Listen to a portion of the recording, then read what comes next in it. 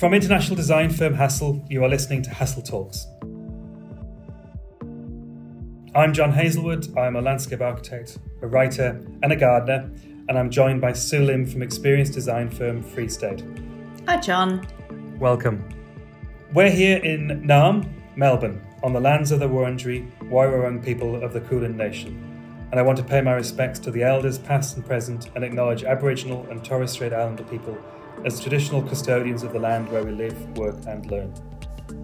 This episode, we're talking about spontaneity, and specifically spontaneity in our cities, why it's a powerful force for bringing people together and how we design for it. So Sue, in your work, I guess you're in the business of creating experiences. You design for many things, for the joy of collaboration, for movement. I imagine you have a really good sense of spontaneous experiences, the ones you stumble across. What do you think spontaneity is? What does it mean in our cities? Yeah, it's an interesting question, John. I think cities should be made with and for its residents. So in some ways, it's about handing over the reins to the community and not being too planned about things. And so when I think of spontaneity in cities, it's about allowing for the sort of organic or unexpected or allowing for opportunities that might arise for a wide range of activities. And it's flexible. There's space for change in order to be sustainable and relevant. And I guess we'll come to the crux of the inherent conflict in that around planning of cities. The word planning of a city or the curation of cities, I guess inherent in that sentence is it's not spontaneous. So how we go through that curation or that planning of cities and yet still allow spontaneity to occur on our streets, that feels to be the kind of crux of the issue. Yeah, I mean at Free State we think about the term over-enabling or over-facilitating. And I think that's what we need to do rather than over-curating, if you like. So perhaps one example of that is if you think about the development at King's Cross, which is a wonderful example of a city regeneration. In London's King's Cross in London. So that, yeah. That's right, King's Cross in London. When they planned it, a third of the site was actually unresolved. So, whilst it was planned, it was also planned to have change built into it. And that actually allowed for Central St Martin's to come into the site, which wasn't originally planned. And so this idea that, you can leave space for new things to emerge, I think is really important when we think about city planning. Because from my understanding, some of those temporary activation pieces that were enabled at King's Cross, such as the freshwater swimming, etc., and those things, they've actually changed how the development has been planned since then, and the spontaneity of how they used those devices. Yeah, absolutely. I think it's this idea that, you can quickly prototype new things all of the time. And I think cities that are over-curated sort of push out the opportunity for those sorts of things, which, can really make places really rich. As part of my work, as you know, so I'm interested in how the non-human respond to the city as well, that spontaneity of an insect and through bringing in biodiversity into cities. But also that the effect of that on how it encourages people to respond to nature as well in the city. It's one of the few pieces of practice as a landscape architect where there's demonstrative evidence on what it does to your heart rate and what it does to how you move through a city. You just look at the cherry blossoms in Japan and the activation that comes through that is something that I am interested in, that those natural elements of the city aren't in stasis, that they're constantly changing and they're also spontaneous. So there's as much joy in seeing a bird land on a tree as there is bumping into a friend on a street corner. Yeah, I totally love that. Sometimes we want those kind of efficient, seamless journeys, where we want to get somewhere fast. But actually, I think, increasingly we need to balance those kinds of journeys with the sort of open-ended meandering, that's really essential for creativity and thinking. And I think, even during COVID, that was something that people really appreciated, that connection to their local communities, but the connection to nature, was such a strong thing. And I think people have sort of reconnected with that again, even in this sort of post-pandemic world where I think people are realising that they need more green space, they need places in which to gather in nature. So, I love the idea that we need to design, cities not just for people but for ants and birds and That's great. Everybody. And one of the key projects we're working on at the moment, the Melbourne Arts Precinct, is a great example of that. There is healthy debates within the design teams and the stakeholders, very much to what you were talking about, whether is it a space to go from A to B as quick as you can from one cultural facility to another cultural facility, or is it that space for meandering and slowing down and smelling the flowers, I think is the cliche. The other piece, I guess, moving away from nature and back to, I guess, how humans interact with the city, going back to the great Jane Jacobs in the US and her writings. From her book in 1961, she wrote that the trust of a city street is formed over time from many, many little sidewalk contacts. It grows out of people stopping by a bar for a beer, getting advice from the grocer or giving advice to the newsstand man, comparing opinions with other customers at the bakery, and nodding hello to the two boys drinking pop on the stoop. Most of it is ostensibly utterly trivial, but the sum of it all is not trivial at all. That seems to be a kind of sum up the conversation we're having, I felt. Yeah, that's really wonderful. I've been reading a bit of James Gibson lately, who talks about the, concept of affordances. And I think that might be relevant here too, that the idea that a single sort of physical intervention can create lots of different opportunities, that are created by a single setting. So the idea that you can kind of take something and make it your own, and that, what might have been designed for a single use might actually have enormous diversity, and, kind of freedom for change with the different sorts of audiences. And so I understand you were part of the Empyrean event in Melbourne, looking at the role of data in design. Is that correct? Yeah, absolutely. We had Hannah Fox from Rising, which is a festival in Melbourne, and it's all across the city. And Hannah shared a great example of a spontaneous experience during lockdown and how the absence of spontaneity really brought the idea of it into sharper focus. I think the loss of spontaneity during the pandemic was one of the things I missed the most. Just that, ability to not know what your day or night or week was necessarily going to entail. And one of the best things that happened to me in the last 2 years actually was walking along this river, and I noticed Deborah Cheatham, who's an incredible artist and opera singer, in a boat on the river, and she was doing a listening trip for some research for a project that she was doing for Rising. And I just flagged her down, and we got in the boat and went on this little listening trip together. And it sparked a whole lot of ideas that became the foundation for the next program. But that was something that just most people weren't able to access, I guess, in the last 2 years, that just happening upon a person that you admire or a piece of work that you admire and being inspired by it.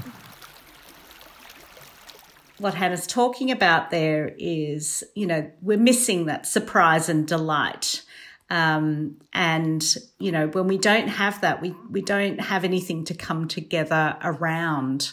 And actually, there's this great story which happened at the Tan Hill Inn in North Yorkshire, where guests were all snowed in together and they were trapped for, several nights. And of course, it was this terrible affair, and all of the travel plans were interrupted and all that sort of stuff. But because they couldn't go anywhere, the pub started putting on, quizzes and games and karaoke. And so all of these people, I think there were about 60 odd, were basically forced to hang out together for 3 days. And so, of course, they made the most of it. And what happened was they really came as strangers, to this inn, but they left as friends, and now there's talk of, annual reunions. And so, you can kind of see how this notion of serendipity, something that wasn't anticipated, starts to turn into a whole new kind of community getting together. And I think, through lockdown, we didn't have those kinds of opportunities for those kinds of surprising, occasions. I guess the flip to that, through the experience over the past 2 years, is the amount of anecdotal evidence that has been around the attraction to the open spaces of our cities as well. And so if you take, again, harking back to the work of Jane Jacobs, that she obviously made the comment that people like to observe people. There's a passiveness to spontaneity as well. There is the physical bringing together of people and those moments that Hannah talked about, but there's also the passive side of that was missing, the ability to observe people going about daily business. That there's something just sat in a park, and then the flip side of that obviously was there was actually, from a non-human's perspective, more spontaneity happening as well, because there's tales of goats appearing in city centres in the UK and those sort of things. That observation of people brings me to I thought it's worth touching on a city such as Shanghai. It's a city as Hassel we work in, and one of my great regrets of the pandemic is not being able to visit our friends over in Shanghai, and it's a city I've enjoyed spending time on it, and I don't think there is anywhere else I've experienced spontaneity in public spaces in the way it happens in Shanghai. We did some amazing research over there where our staff went into parks and open space and spoke to the users of the space and asked what it was that they enjoyed it. And so much it was about observation, that kind of passive spontaneity. There was a wonderful quote from Mr. Ji Zhonghu, who was a user of one of the parks in Shanghai. His quote was, "At home, my wife complains about this and that about me, but when we're in the park, there's so many things to see. She doesn't nag at me anymore." that was his experience of spontaneity. I was wondering if you could speak about your observations of Shanghai and life in there, in that amazing metropolis. Yeah. Well, it's such a city of diverse contrasts, isn't it? You've got the kind of old and new, the very traditional, as well as that crazy futuristic, blend of East and West. And it's, it's kind of open 24 hours. So you're right. There's always something to see, something happening or going on that is really kind of contrasting, with perhaps what you've just been through. So I agree with you. I think it's a wonderful place for people watching and discovering new things. And it's amazing as we see it as a city. It's just beginning to emerge from lockdowns now. For Hassel, with our studio there, we've been, we're really excited to watch our colleagues being able to experience the city again. We actually asked our colleague, urban designer Chong Wang, about the presence of spontaneity in the daily life of Shanghai. What I really love about living in Shanghai is that you don't need to plan for your days or weekends. You just bump into different people and activity when you move through the city. I've got drawn into playing Diablo for hours when wandering at the waterfront, or just there pop-up events always happening around the city, like cloning parades, square dancing, kids roller skating. Being in a big city like Shanghai, I think what is attracting us to stay was that stimulation. You could just go onto the street, you can go into the city, and then things are happening. The excitement and then the encounter to different things and to some unexpected events and moments and people are so important to keep the level of creativity. And because, as I say, it's so inviting and it doesn't need much effort to be part of, and then that encouraged us contributing and participating and to be part of the events itself and to be part of the place and to be part of the presence. Yeah, I think that there's a beauty to it that's being missed during the lockdown stage, that we would like to be onto the street, go into the parks, to again participate. I love Chong's point there about the ability to go back into the streets and the park. I mean, I cannot imagine how those parks and those spaces were during the lockdown. I know my favourite activity in the time I spend in Shanghai is getting up early in the morning and heading out and just sitting on a park bench and watching huge crowds of people dancing or exercise. It's a way of using a park spontaneously that just doesn't happen here in our Australian parks, I don't feel, and the same in the UK. It's quite unique. Yeah, I think there is that need to create opportunities for those things to happen. It's designing our cities so that they allow for activities and activations to occur, that the place is always programmable, so that people can kind of take it over and take it on with whatever they want to do with it. Where do you see the hand of the designer in something in those kind of experiences we're talking about? Obviously, spontaneity is a powerful thing, and as I mentioned at the beginning, there's a conflict between the allowing it to happen and the curation of it to happen. I guess as designers, we don't feel it can be left up to chance. Yeah, I think we need to create opportunities for, what we talk about as being collision.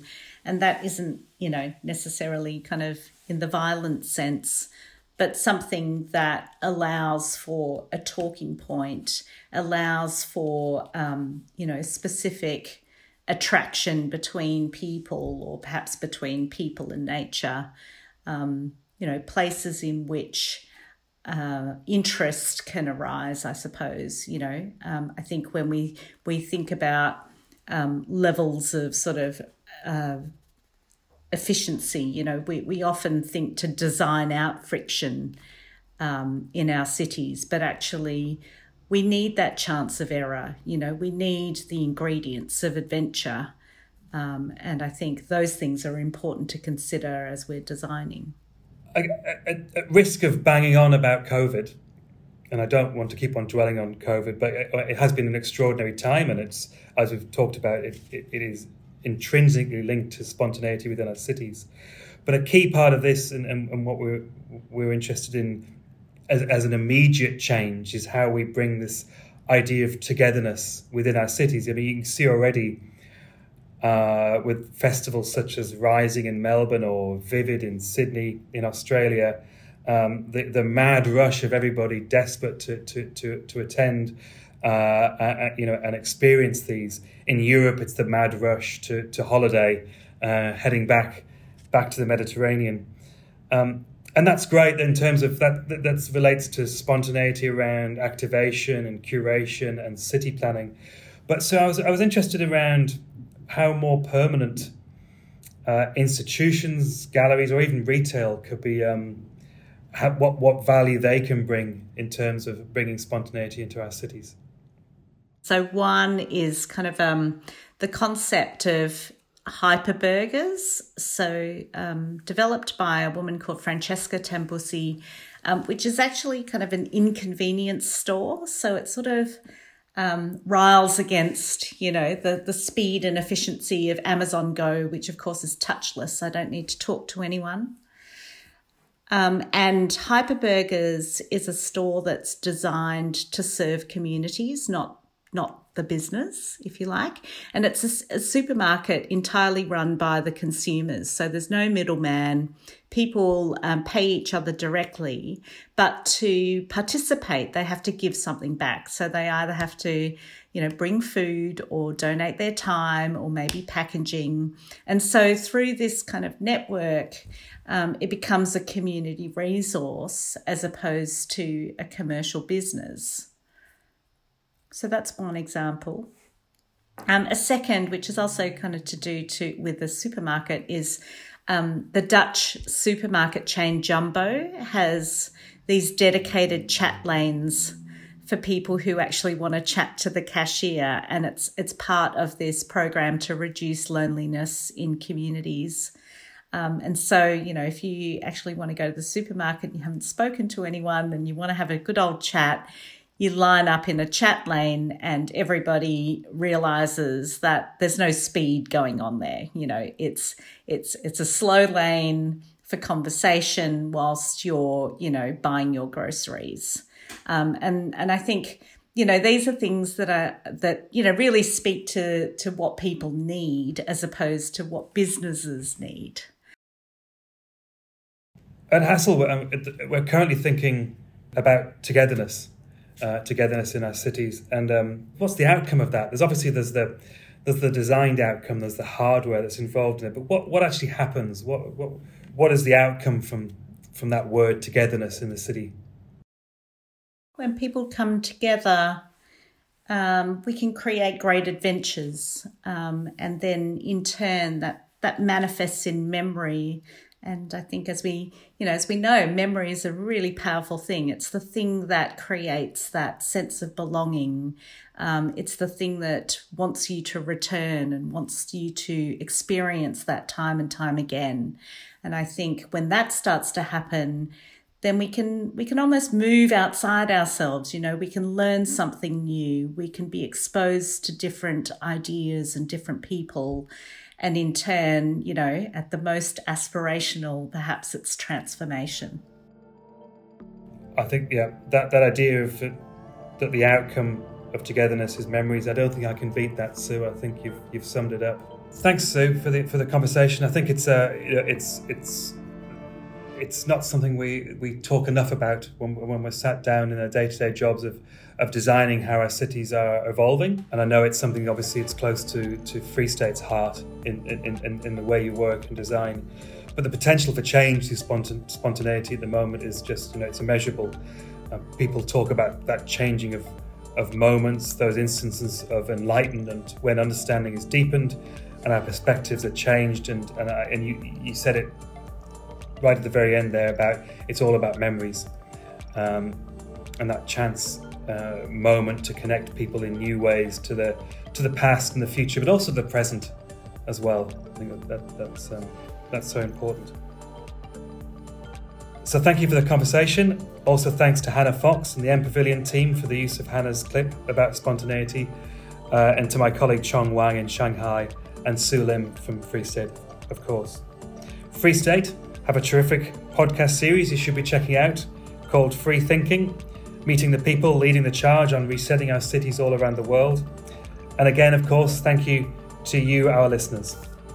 This episode was produced by Prue Vincent, Verity Magdaleno and Joe Richardson. Thank you.